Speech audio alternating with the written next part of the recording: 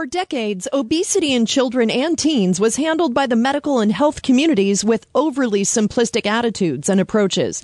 Now, the American Academy of Pediatrics has recently updated guidelines for treating kids with obesity. Dr. Roy Kim is a pediatric endocrinologist and says it's about time, since the old guidelines had not been updated since 2007. After reading the guidelines, I was really struck by how much work and effort went into formulating them. They took a really thoughtful approach. Dr. Kim says there is now a focus on nutrition support, physical activity treatment, and behavioral therapy. Since childhood obesity can be complex, Dr. Kim agrees with the focus of social support as well. Obesity is really highly dependent on the social environment in which we live, and that includes our family and household structure, but also the social environment of our neighborhoods, schools, and recreational areas. For LifeBeat, I'm Marina Rockinger, Northwest News Radio.